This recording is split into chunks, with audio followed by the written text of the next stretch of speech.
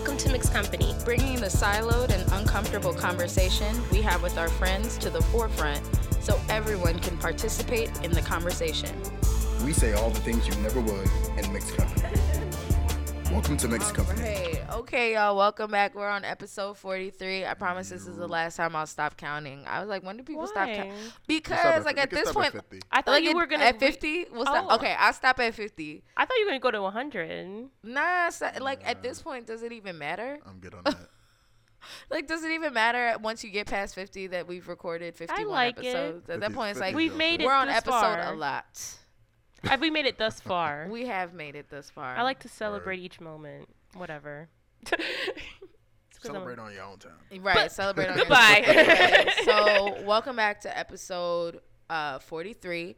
Guys, there's so much happening right now in the industry from an advertising perspective, from a marketing, PR, entertainment, diversity and inclusion perspective. Like, I'm just, while I am concerned that there's so much ain't shit bullshit happening within all of the communications industries, I'm just so glad that we're getting so much content to actually have conversation. Because there was a point about a year ago where I was like, I don't know how much more we can talk about before like it just becomes redundant. And here we are with a whole bunch of new things to talk about. Just to give you guys a little taste about what you can expect from this episode. Diet Madison Ave. If you haven't heard, if you don't know, you better ask somebody, and that somebody is essentially going to be us, Mixed Company. We are about to give you tea on all the tea that's happening in advertising right now. So I'm excited because I feel like this episode, while it totally will be serious, this is serious, we're definitely going to be gossiping, because I mean, the reality is this is gossip worthy, tea worthy. Maybe gossip isn't the word, but this is definitely tea worthy content that needs to be discussed and needs to be highlighted. So I'm excited. Yay. I'm excited too. This is great. This is so great. I'm literally so excited. And I don't know if it's the beer or the rum or the content or all. Mixture of all. It is a mixture of all. It's great. We're also recording in front of a live studio audience. So if you hear any cheers or jeers, just know that we have folks here that are joining us to absorb the conversation from the perimeter of the room. So we're excited. Word. Shout out to the homegirl, Ashley Evangelista, who is here with us today. Cool. So let's go ahead and jump right into dope shit or ain't shit. I'm not it. Okay. Karina, so you're it. Woohoo. Hold on. So this will be airing pat and pass. So if you probably already seen the Coca-Cola, what? Oh, we probably already seen the Coca-Cola ad by Wyden and Kennedy, I believe. You're looking at me like, from the Super Bowl. I don't think I saw it. No. Oh, no, you weren't paying attention. I was paying attention. Shout out to the 3% conference, or 3% movement, rather. We actually, Simeon and Karina and I joined them for their annual Super Bowl tweet up, where we called people out for their ain't shit commercial and their dope shit commercials. And one of their dope shit commercials was from Coca-Cola. So, Karina. Or maybe it's ain't shit. How did you feel about it? No, I liked, okay. Okay. So, during the tweet up, there was a tweet that said that this commercial was done by a copywriter who has their master's in poetry. And I tweeted, it's a commercial, not Shakespeare, fam. But that was harsh. I apologize. Let me tell you about 2018 Rena. 2017 Rena was ratchet. 2018 Rena, she might not be shit. Okay, hey, I have hope. Anyway, so I read an article in Adweek that, yes, the ad was written by both a poet and copywriter, Wyden Kennedy's Becca Waldinger. I'm sorry if I messed up your name. She has an MFA and a PhD in creative writing, plus a book of poetry on the way.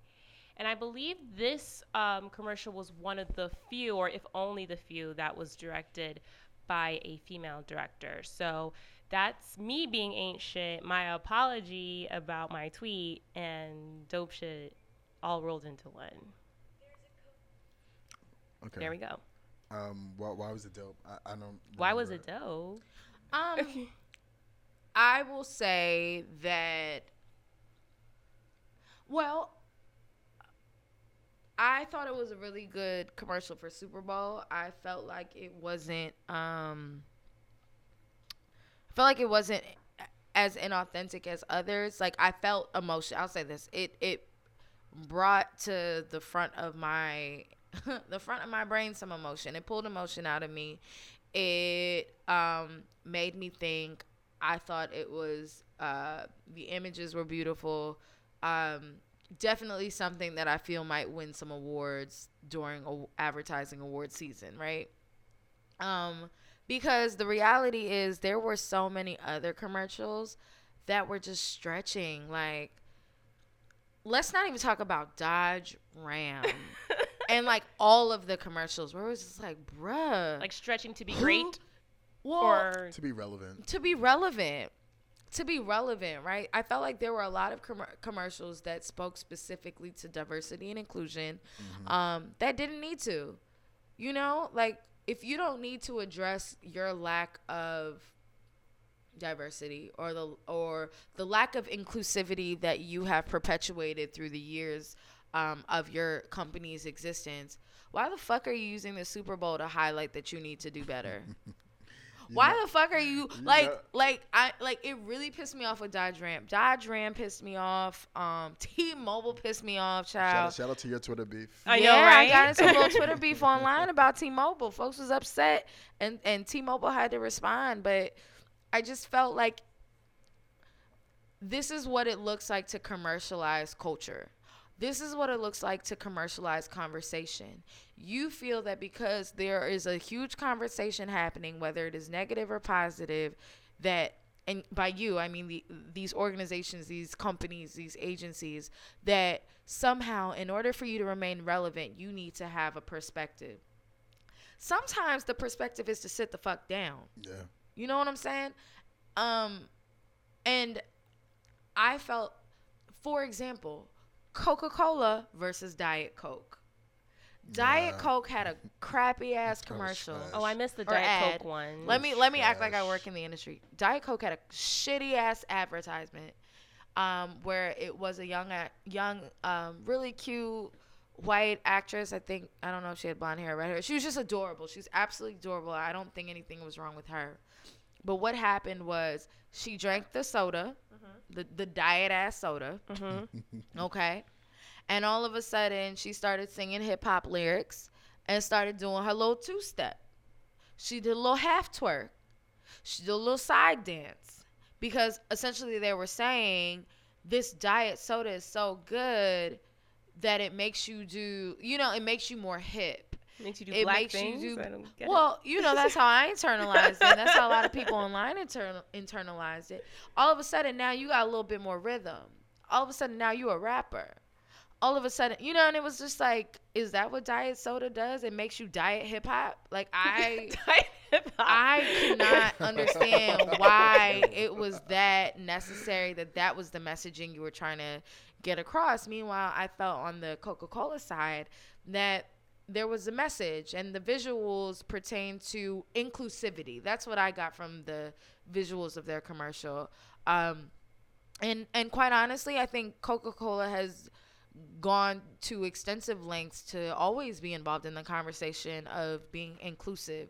Let's not forget the 1970s commercial of everybody holding hands, sharing a Coca-Cola across the world. Like, first of all, mono is a real thing, but okay, I get it. We all brothers and sisters. That's cute too.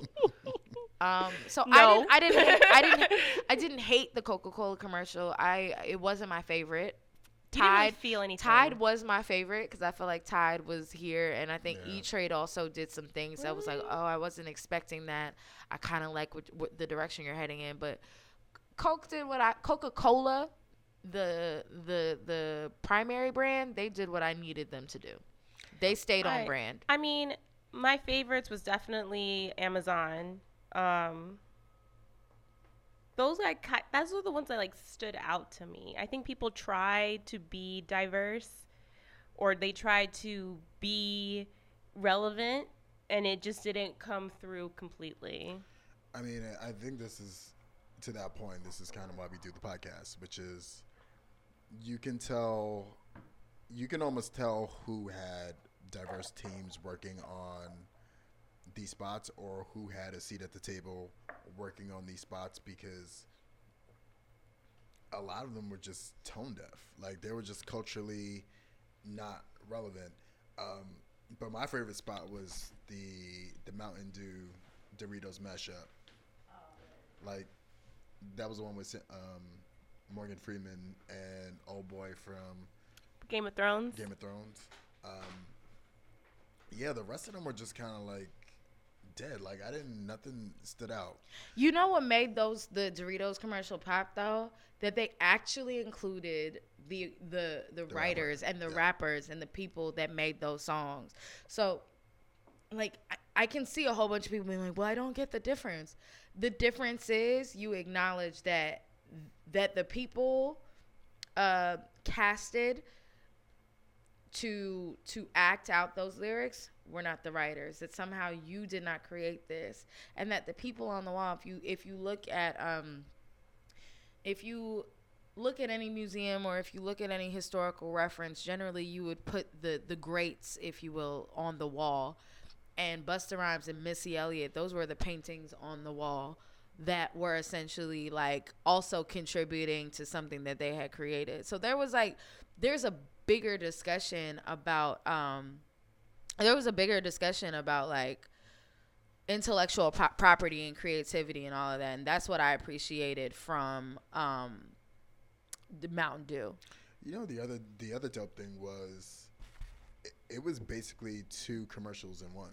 Like, it was a Mountain Dew spot and the Dorito spot. Yeah. And to me, it was almost like a dope hip hop collabo track. Okay. You know what I mean? Like, it was like Missy and Busta Rhymes came together to work on this one spot.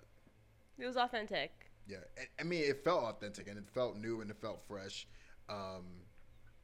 Like, who would have thought to put Morgan Freeman and I want to say this dude's name. So Peter, I can't pronounce his last name. I'm not gonna even try. What does it say? Peter Dinklage. Yeah. Who would have thought to put them in the same spot? So to me, that was like the dope spot. Cool. I was feeling that. Dope. I'll say, like, I definitely didn't expect any of those people to be matched up. So that was a dope that was a dope ad and commercial and all of that. Simeon, what about you? What's your dope shit? My dope shit isn't necessarily ad related, but if you know anything about me, is that I aspire to be an old, grumpy black man who has no filter. And Vulture just released a interview with Quincy Jones where he quite frankly has no fucks, and he talks about everybody from Oprah to he wasn't right Michael for what Jackson. he said about it. That was some shade, and I was like, so nobody's gonna discuss this. Okay, I'm gonna let you finish. But the funny shit is that Oprah is hosting his his interview. Like, granted, Quincy Jones is old as fuck, and you know, like sometimes when like your elders get to a certain position in their life, like they don't care. This was an interview of a man who does not care, not one iota. There was not one fuck left to give, and he was like, well, I'm gonna just tell you what I know. Yeah, he basically said, you know, I'm gonna let you guys read it, but he came from Michael Jackson. He said he stole a couple of his songs. I don't think that's coming for. I think that's being honest.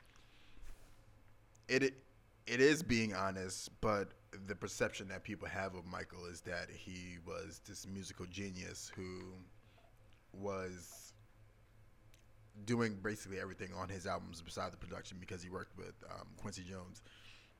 But if you want a good read for your train ride or the toilet, whatever the case may be, you should definitely read this Vulture article on Quincy Jones. It's called in conversation, Quincy Jones, and he basically just it's a long. I don't think I've ever been this entertained in a while, like reading an interview, because he clearly didn't have a press person in the room. No one. It was He at not his even house. care anymore. He's like He in his didn't. 80s. Like The whole interview opens up with like no fucks left, right? yeah. Not one. I mean, The you're 80. interviewer, what's the interviewer's name? While you're finding it, he asked Quincy Jones about his experience with Michael Jackson, and he just listen. Michael stole most of his work. I was like, wait, you didn't even like give me a minute to like get warmed up and like feel like we have to dig. He was like, I'm just gonna tell y'all what it was. Michael stole songs. The Beatles ain't shit. Ringo couldn't play bass. And fuck that, I'm a Pisces. And I was like, oh my God, wait a minute. I wasn't ready. I had to go back because I was like, did I read what I read? Because I'm not sure that this is what I was supposed to be reading. Like, I feel like, are these like the editor's notes? No, it was real. So the funny thing is, I don't know how signs work or what their personality types are. But the writer... That ain't no Pisces I ever met, I'll tell you that. But the writer, David Marquez, he was also a Pisces. And I think that was kind of what made Quincy Jones, like, more comfortable. Like having... That's how you know he old, because that's that 1970s game. Like, yo, what's your sign, bro? Oh, we cool. I was like, he didn't check for the moon, the rising, the north node, the south node, nothing. He was just here for what's your sign. I was like, listen, that's how you get caught up. He was talking about... Oh my God, he spoke about Kennedy's assassination. Oh yeah, that was crazy. Dude was like, what's one thing, he said, what's one thing you wish you didn't know? Who killed Kennedy? I said, oh Lord, this is what happens when you get to a certain age and you don't care. That's the age That I'm gunning for. I just want to be on a milk crate in front of the corner store, talking shit like this, but have money in my pocket. He has many. And he has money. He says Yeah. that. Dude was like, I work for this. you seem to hang in all of these circles with all these rich and famous people. He was like, yeah, but I'm from the street. I'm like, but you're 85 years old. You haven't been near a street in like at least 30 years. Like, what do you mean? It was too much. Yeah. It was absolutely too much. So that's my favorite thing right now in the whole wide world. I think I'm gonna read it again because these are my life goals. I appreciate your goals, friend. I hope I hope you make it there, and I hope I'm here to see you make it there. Okay, so I guess it's my turn. So I'm gonna turn back to what is relevant within the advertising space, the media space, and turn back to the Super Bowl. And I just want to talk about Blackshire. Yep. So for those of you that were watching the Super Bowl and were just there for the commercials, you may or may not come across an ad where a relatively handsome but highly handsomely dressed black man walks into a theater with I believe his eyes and his mouth were covered, or his face was masked. Yeah. And it was very abstract. Nothing was really said. He was just there. There was music. He was in an auditorium. And you were confused for a couple minutes, and then the commercial ends with, be celebrated, not tolerated. And I just need you to know that, oh, that's me trying to play it. Yeah, his eyes and his mouth are covered and taped. And he removes the mouth tape and the eye and the blindfold, and across the screen comes "Be celebrated, not tolerated." And all of a sudden, if you were in a room like I was in, all of the people of color and the people that advocate on behalf of people of color stood up and gave a round of applause. Because that is literally everything that we have been saying on this podcast since the day we started. Yep. That is literally everything that people that advocate on behalf of diversity and inclusion push for. Preach. It in two half-ass sentences. Yeah.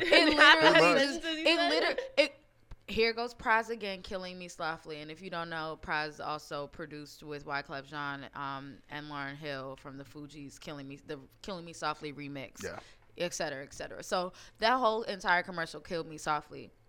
And I went completely crazy because until that moment, I haven't been able to articulate what it is that I'm looking for from the industry, from commercial businesses and brands and people in authority and authoritarian positions. Like, I don't want you to tolerate me. I don't want you to include me just because you think I have to. I actually only want to be around people who want to celebrate me and not take what I have to celebrate themselves for being able to do what I do, but celebrate me as a person. So I did a little bit of digging and learned a little bit about Blackture.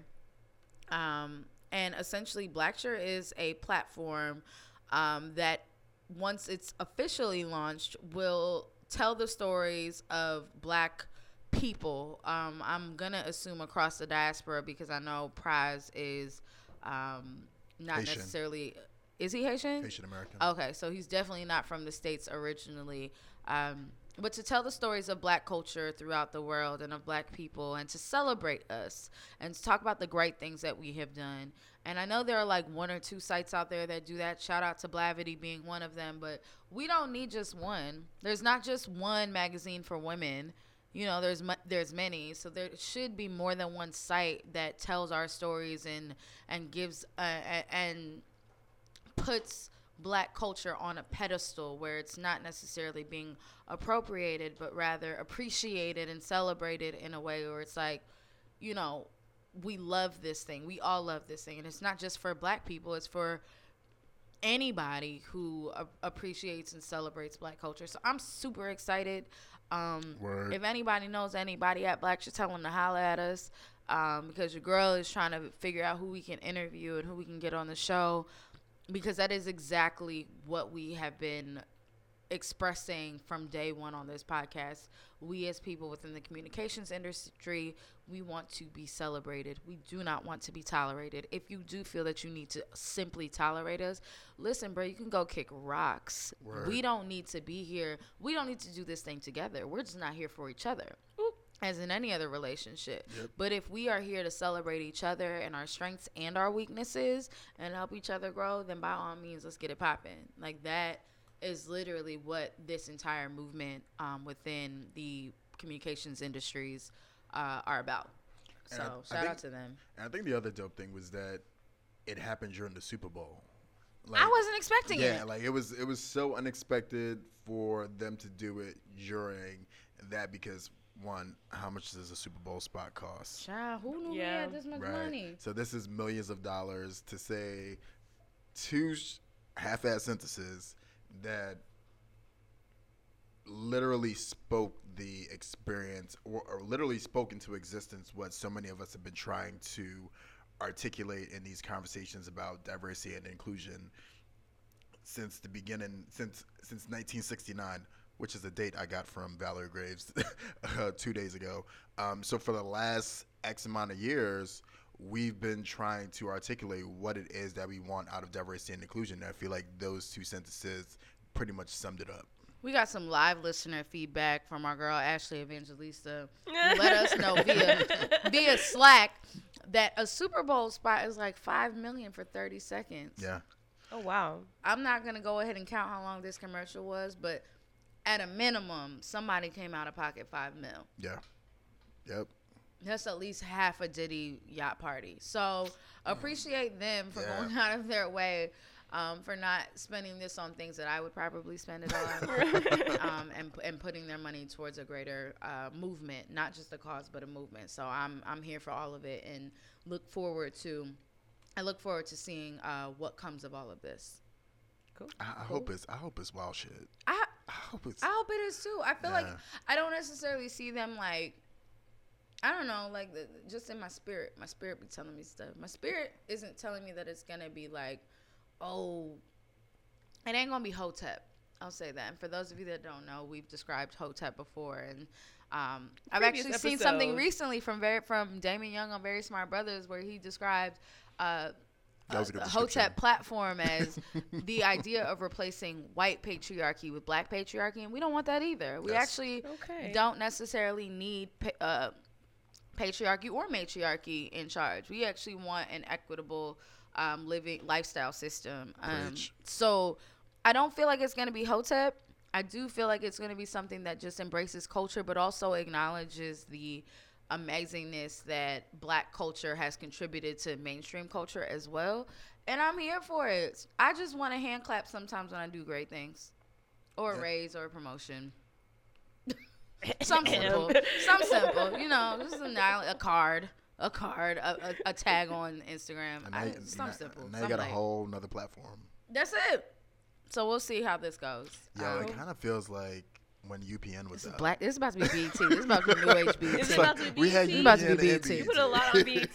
We had a lot of hope. 1993 BET, not yeah, necessarily 2003 BET. Yeah. Mm-hmm. Okay. So with that, I think it's time for us to go ahead and delve into our hot topic of the day.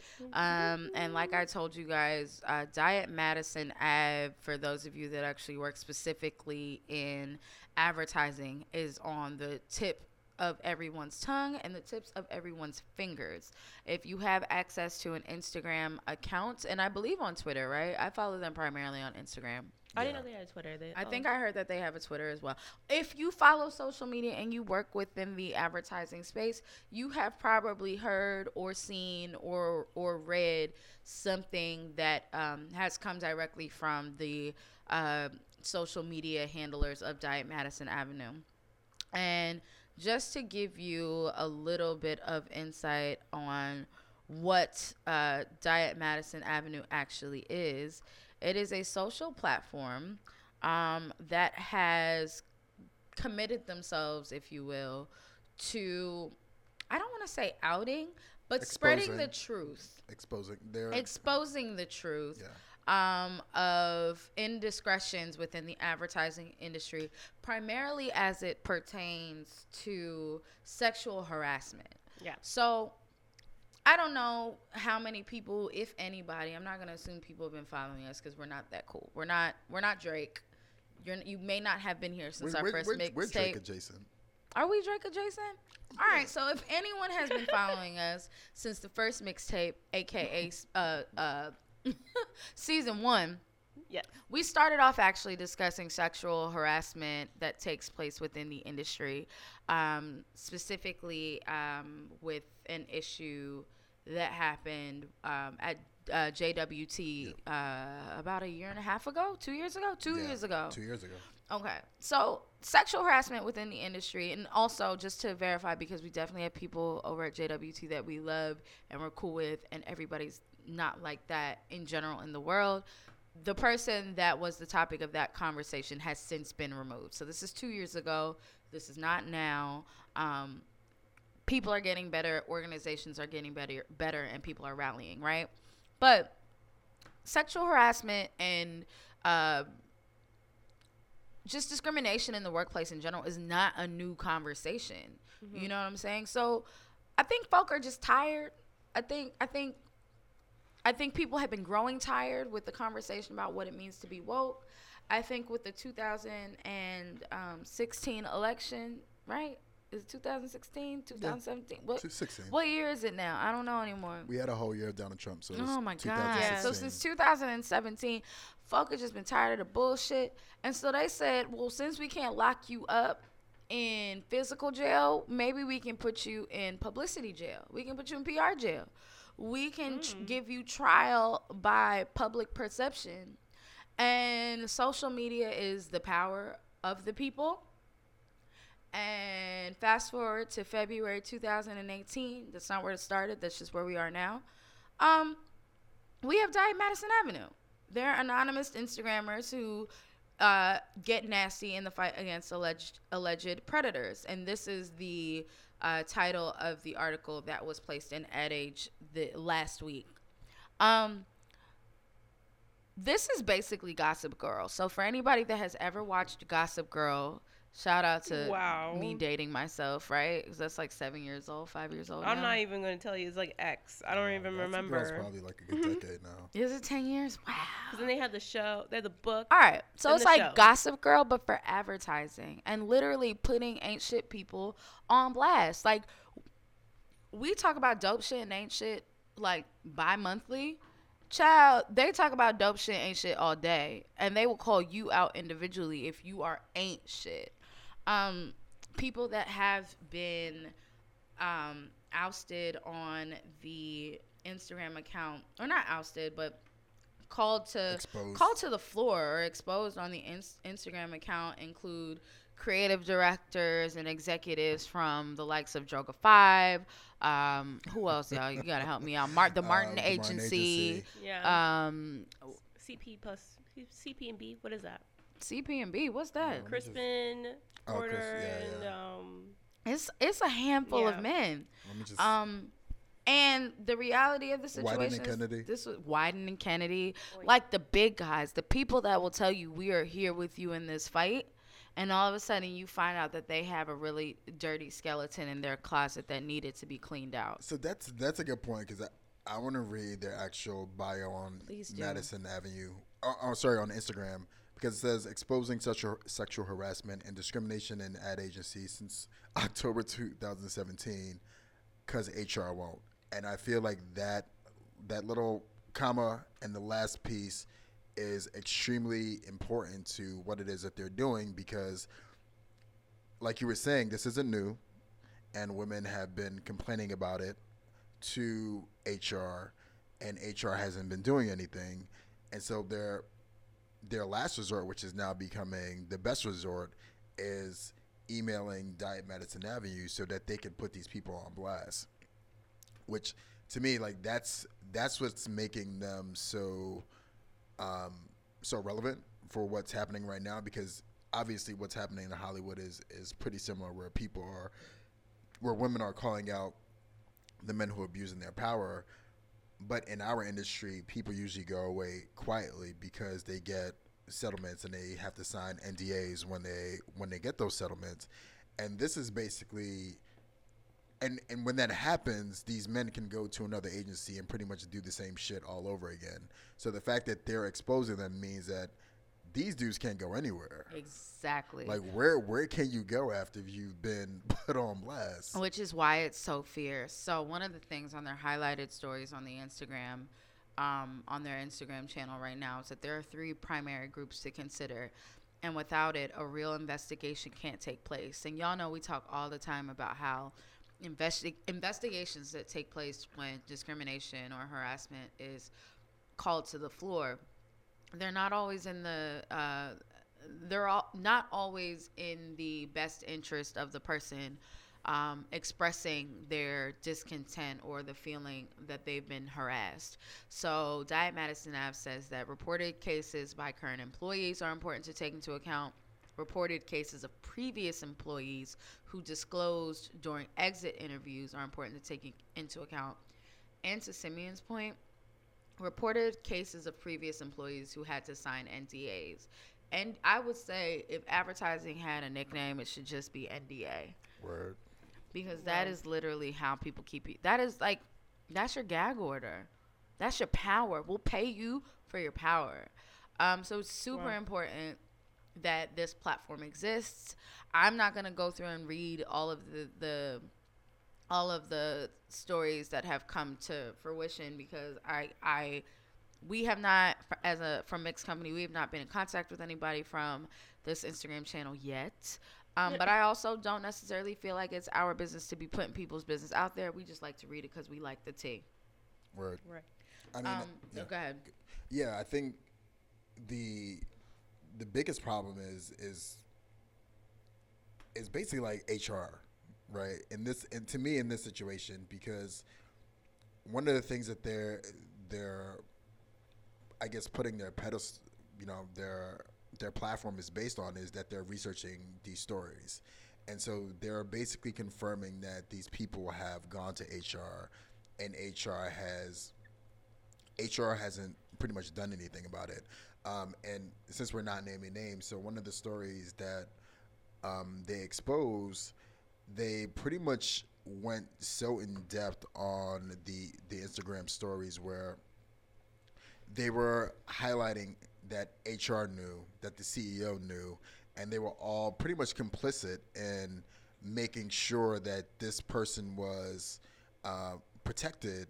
And even And even after this person was exposed, instead of trying to rectify the environment, the CEO's mission was to figure out who was leaking information to the press, instead of making sure that they were creating a safe environment for their employees. So I think to me, they're doing the Lord's work, is because Come on and just do the Lord's right, work. because I think what they're doing is they're exposing the bigger issue.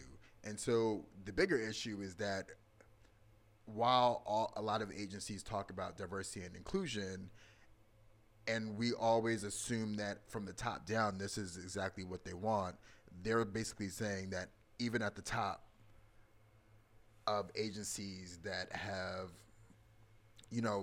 basically are sitting out there waving their diversity and inclusion flags, even at the top ain't shit. Like, and I mean, what's that phrase? The fish stinks from the head. Yeah.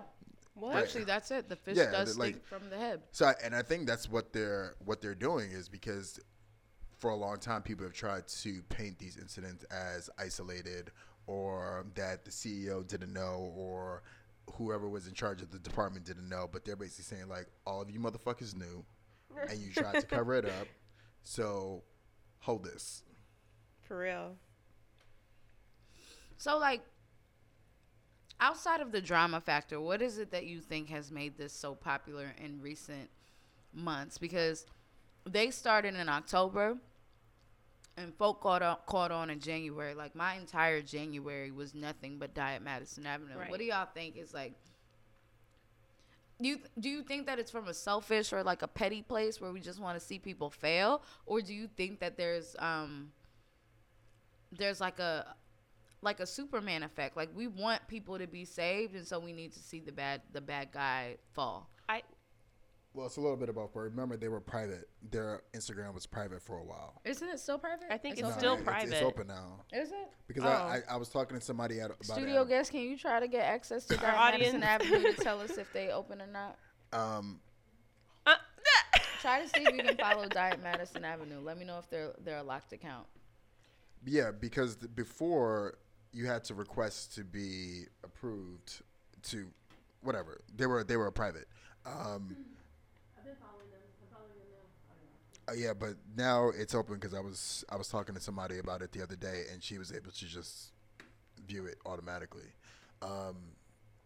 So I think that's probably why it's starting to catch on now, is because it's open to the public. But I think the other thing is that there was power in knowing that you're not alone, and I think that's what, for a lot of people, that's where the quote unquote being woke comes from.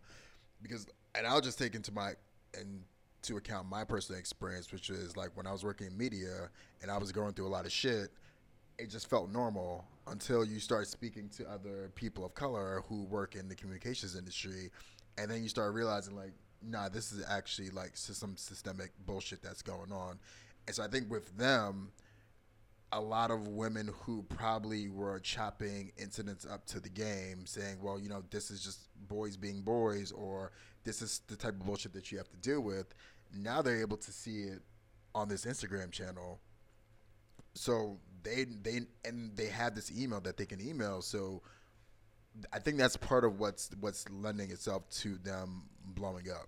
I think that too, but I don't know about the Superman of saving people. It's people are. If you've been in an agency for a while and you notice a trend with one person making a hostile work environment, like, it seems very powerless that the person who's creating that hostile environment is still there, while the people who are trying to not have that type of situation end up being fired, or they leave because nothing is going to change. So I think having a site, an Instagram profile like that, you do get that collective knowledge that you're not the only one, and then, more voices are powerful than just one. So it creates this change. It creates this this awareness, even for HR, who think they just do these one-offs and whatever, but these are more voices. So I mean, also to the power factor, I think we need to keep in mind that people are trying to protect their livelihoods. To go and put something like this out on your own can get you blackballed in this industry that's very incestuous, where pretty much a lot of people know each other. A lot of people get hired based off of referrals. So being able to do it through this anonymous channel allows you to almost eliminate your problem and protect your livelihood at the same time. So one of the things that I've been thinking about as it pertains to this conversation is that within movements, people generally, in the past, right, people look for a savior, if you will. They look for that leader. And in recent years, we haven't had like a person. Like there have been a few people, but nobody that has single-handedly taken the lead to say, I'm about to turn shit up and I'm about to change shit for all of y'all on my own. I mean, I think that's strategy, because if there's a leader, you can kill them. I don't disagree with you. I guess the point that I wanted to call out is I feel like with these social handles, they have become our masked leaders or our dark knights, if you will, because you don't know who these people are. Even with Black Lives Matter and with the hashtag Me Too, and now we have the Instagram handle for Diane Madison Avenue, there's not a single person that we can tie to things. It's almost community driven. So like the community savior becomes the community that feels oppressed. So I find it really like comforting to go to these places to be like, it's not just me feeling shit. It's not just, I'm not making it up in my head that you brushed your hand up against my shoulder, or that you told me that let's have a meeting in a small closet because you wanted it to be more intimate. The real story that happened to me a few months ago. You know what I'm saying? So like, these aren't things that like we make up. And like once the savior, if you will, or the dark knight or the masked knight brings it to attention, such as these hashtags, which are digital movements that are actually perpetuated by real live people of the community, it's strength in numbers. Because if one person calls it out loudly enough and they have other people to back it up behind them, other people will eventually join on. Like, it's mob mentality. We know how it goes, right? So, like, it's just really it's refreshing for me. Like, I don't care. If you're an ain't shit person, you deserve to get called out. Word. Because when you feel like, because these are the people in power that are here telling you that you're not shit enough to grow within your discipline, that you're not shit enough to get your promotion or get your pay increase or go on to another a job function, and they tell you that you will never be them. You know what I'm saying? So it's really, for me, it's refreshing just to be, just to look at it. I'm not gonna lie, y'all. I'm really happy to see the mighty fall. I mean, and I think that's such a good point, because for the longest, when we, especially in this industry, creative directors, ECDs, GCDs, the way that they're regarded is almost like they're untouchable. Like, you can't fuck with them. Well, now they're getting touched, and this, okay?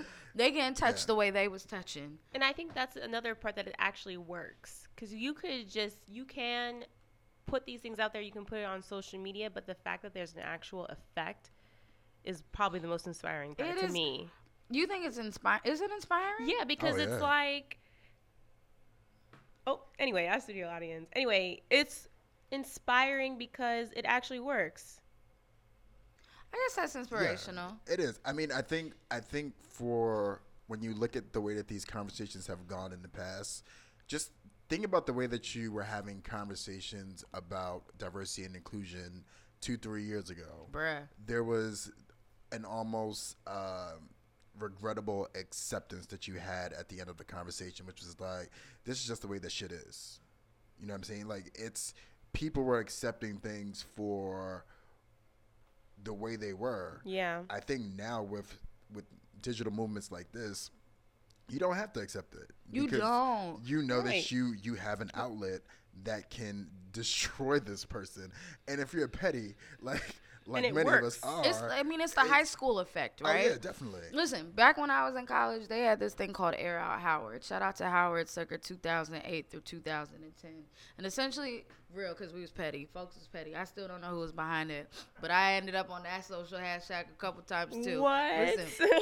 Listen, I had a good time in college. You can't judge me. It wasn't nothing too shady. But still, my name ain't have no business being up on that. But essentially what it was a Twitter account that essentially exposed like the day-to-day ratchetness of people on campus. So if you were seen at a ratchet spot doing ratchet things, hood rat things with your friends, it was probably gonna end up on this Twitter handle. Wow. Nobody knew where it came from, and people honestly started to like watch their moves, track their moves. And the reality is some of us need people to oversee our fuckery so that we can act accordingly. You need to package yourself accordingly before you go into any situations. And these men and there are women that have been exposed on Diet Madison Avenue as well as being accomplices and complicit to a lot of the discrimination and disruptions that have occurred.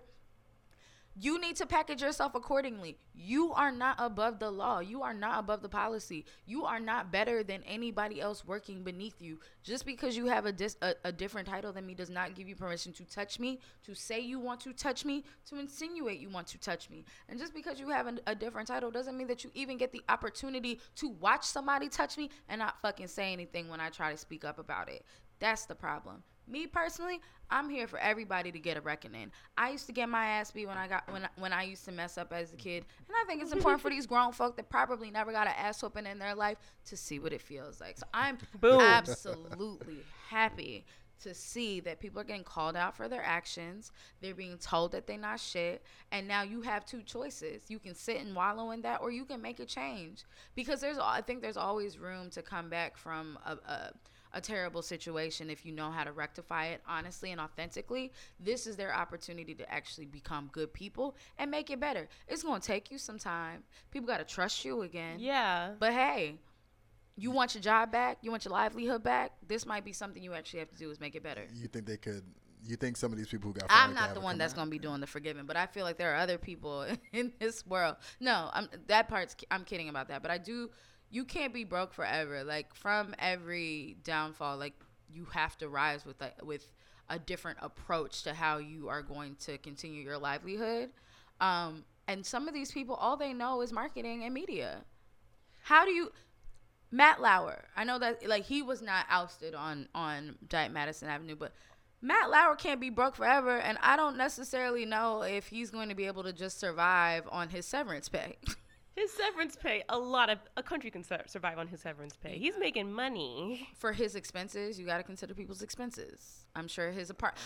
You have to scale back. But do you see what I'm saying? Like, yeah. Do you want to do that? Probably not. So if you want to continue living the lifestyle that you want, you're going to need to rectify this situation. You have to say you are sorry. You have to make amends. You have to do the time and pay for the crime.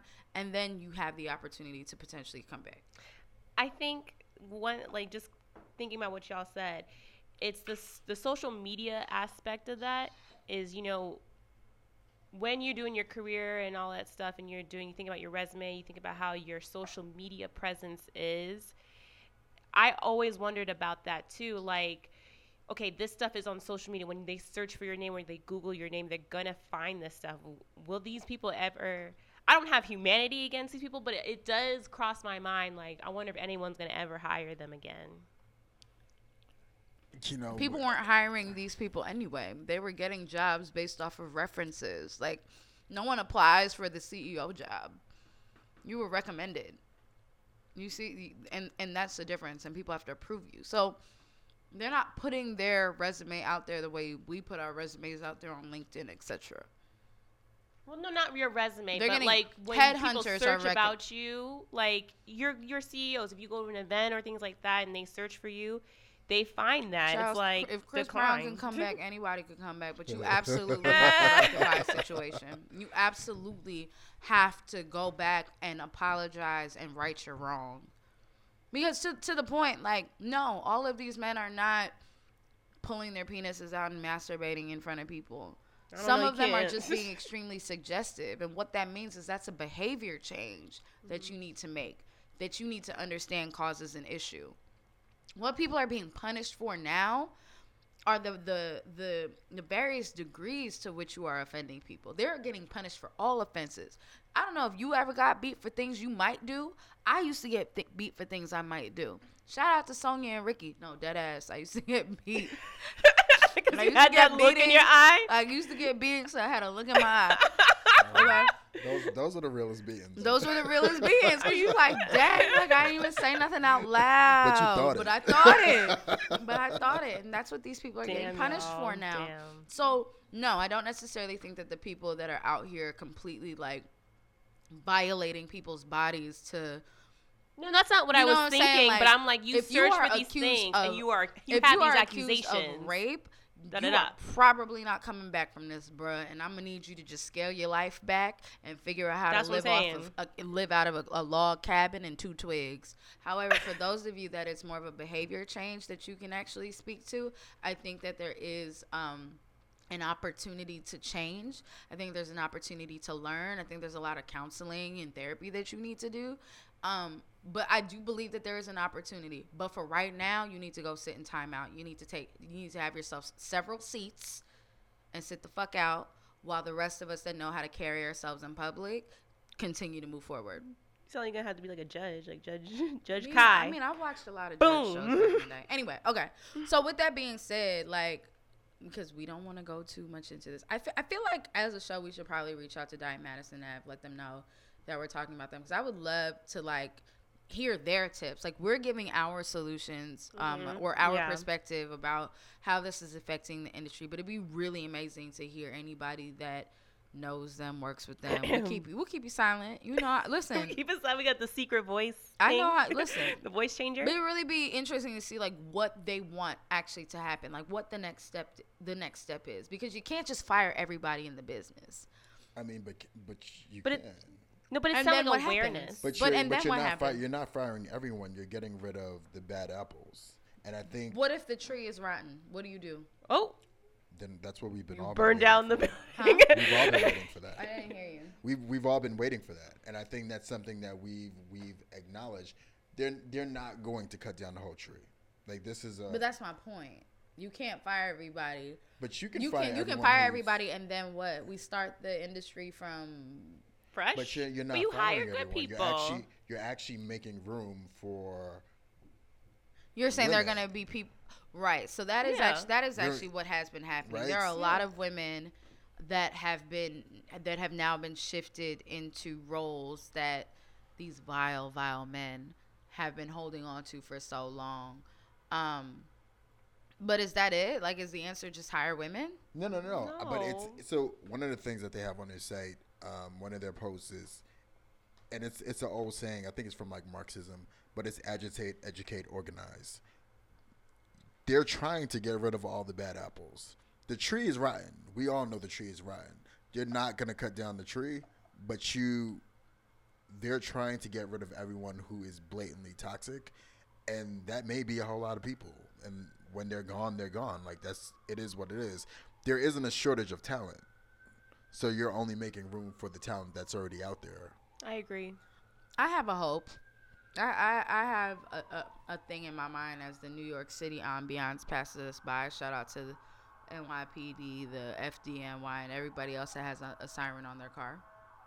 But one of the things that we talk about is how, from a creative perspective, and quite frankly, even on the business side of things, on the production and client services side of things, you tend to look for people that come from a certain pedigree.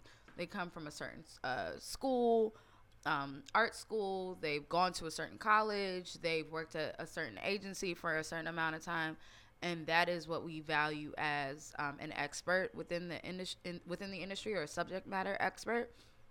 I feel like there's going to come a place where you can't find that many subject matter experts that are coming from these traditional spaces, and I feel like once you get rid of all those people from the bad tree, you start to look for sustenance from another tree, which might be the opportunity to create space for people that come into the creative industries from non-traditional backgrounds. So you just might be, you sell books on the corner, which is real. Some of them books is real good. Shout out to Be True to the Game and Be More Careful and all those hood books from back in the day. But you're a copywriter. Like, you can write. Yeah. So can I tell you another theory of mine? Go ahead. All I right. ain't finished mine. So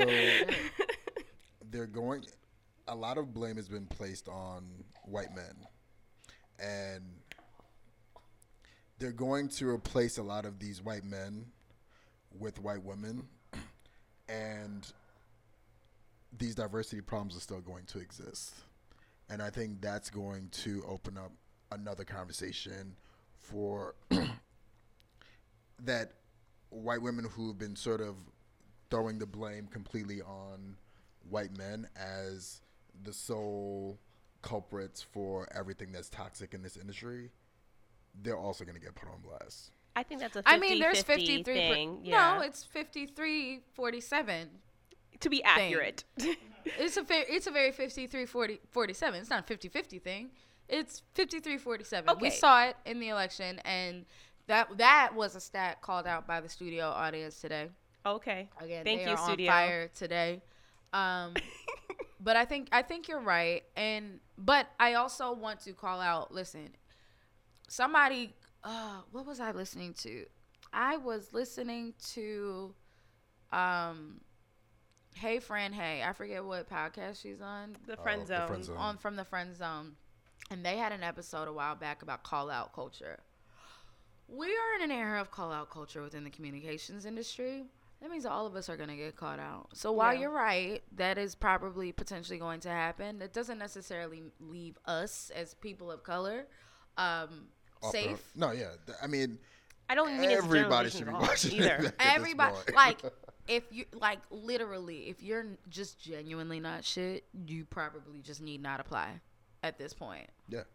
I mean, I think that goes for everybody in the room. Like, we have a platform where we're talking about, I wouldn't say that we're presenting ourselves as holier than thou, but we are presenting ourselves as influencers or experts in the space of D&I from the perspective of mid-level talent. So don't use being of color as an excuse to be ain't shit, because you're gonna get called right. out So too. like anybody could get got. Everybody's about to get got. That's the reality of it. So cross your T's, dot your I's, treat people like humans. Just be real. Treat people like human and be real. And you won't have to worry about shit. But it's gonna be a whole lot of people getting. I think it's gonna be a fun summer.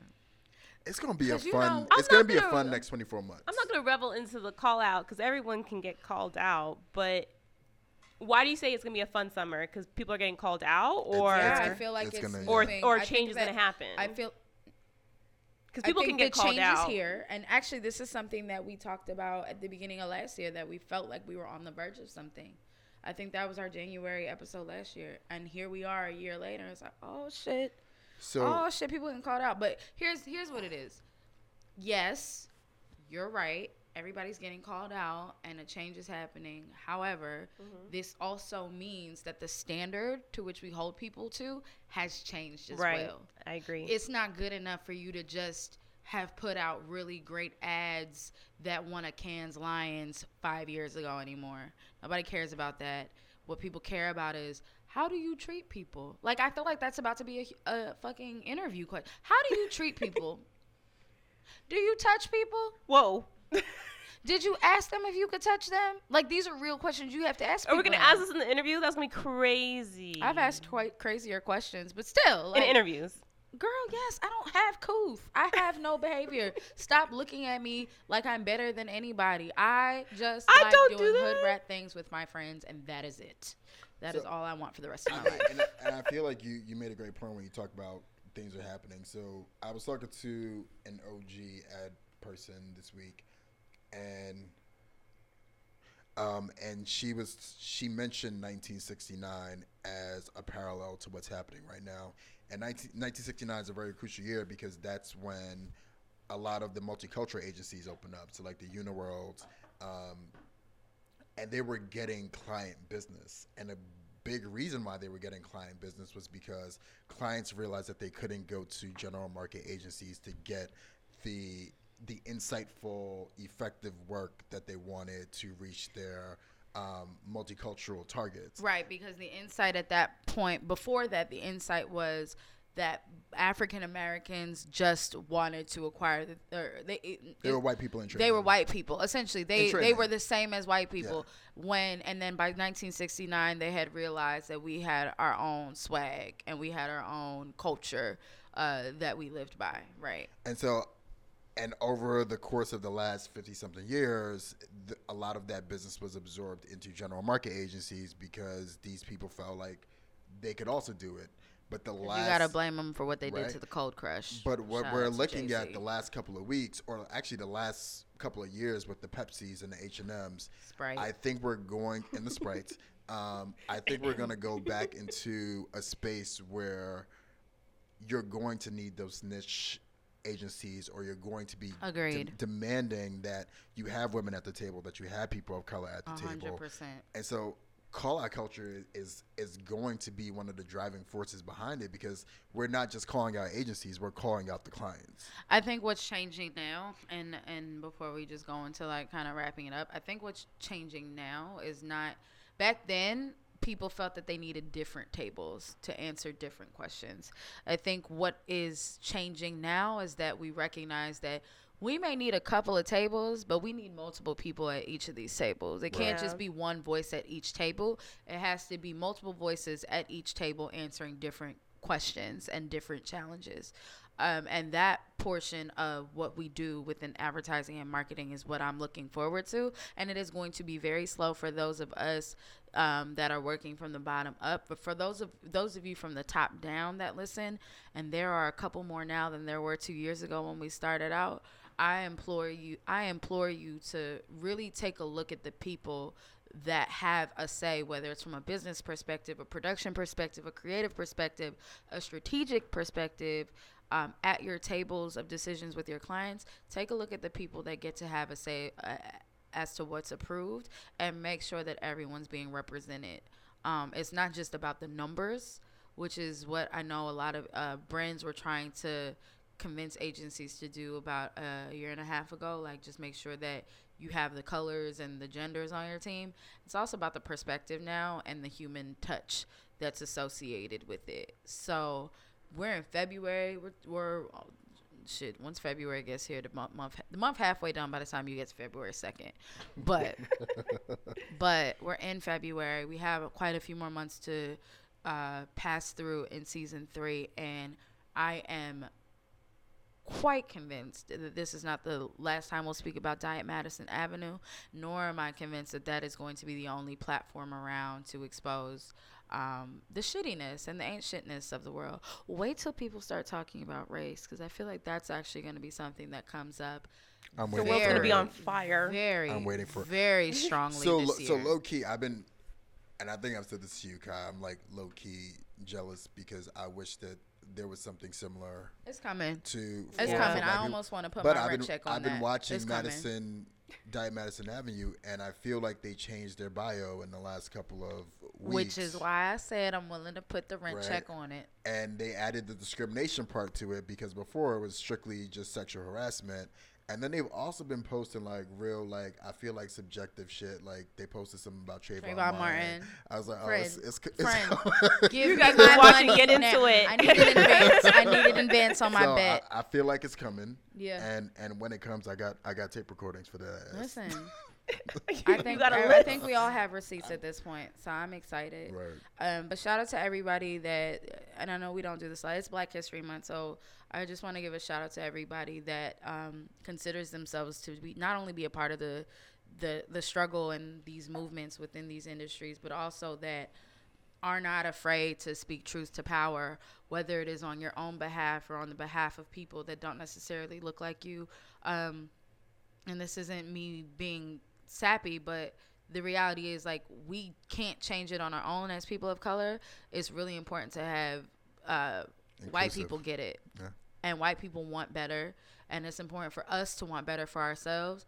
There's a lot of people that we've been talking to. I think we've been to about 4 events so far this year, and people are re-energized, and they're not here for the bullshit. So if you're about that bullshit, I'm gonna need you to start packing up your desk now because it's gonna be a swift exit. And I'm just ready. It's exciting. And since it's Black History Month, shout out to Janet Jackson. Shout out to Janet Jackson. Shout out to Black girl. Because Super Bowl. Shout out to Valerie Graves. And Justin was trash. Shout out to Judy Jackson over at Wonderman. Right. Okay. Shout out to the crew at the 3%. Shout out to Miriam. Yes. Miriam Gay Sue, she out here. Shout out to Goddess. Shout out to Miriam. Shout out to Goddess will always get the shout outs of the same. Shout out to Goddess. Shout out to everybody who's really here to make change and to make sure that we continue to have a voice within the change that's happening in this industry, so that my little cousins, when they get out of college and they get out of high school, they have an opportunity to make some money to pay some bills, to also do hood rec things with their friends, based off of a marketing and advertising salary. Word. So with that being said, thank you guys for listening. We'll catch you next episode on Mixed Company. Peace out. Bye. Later, guys.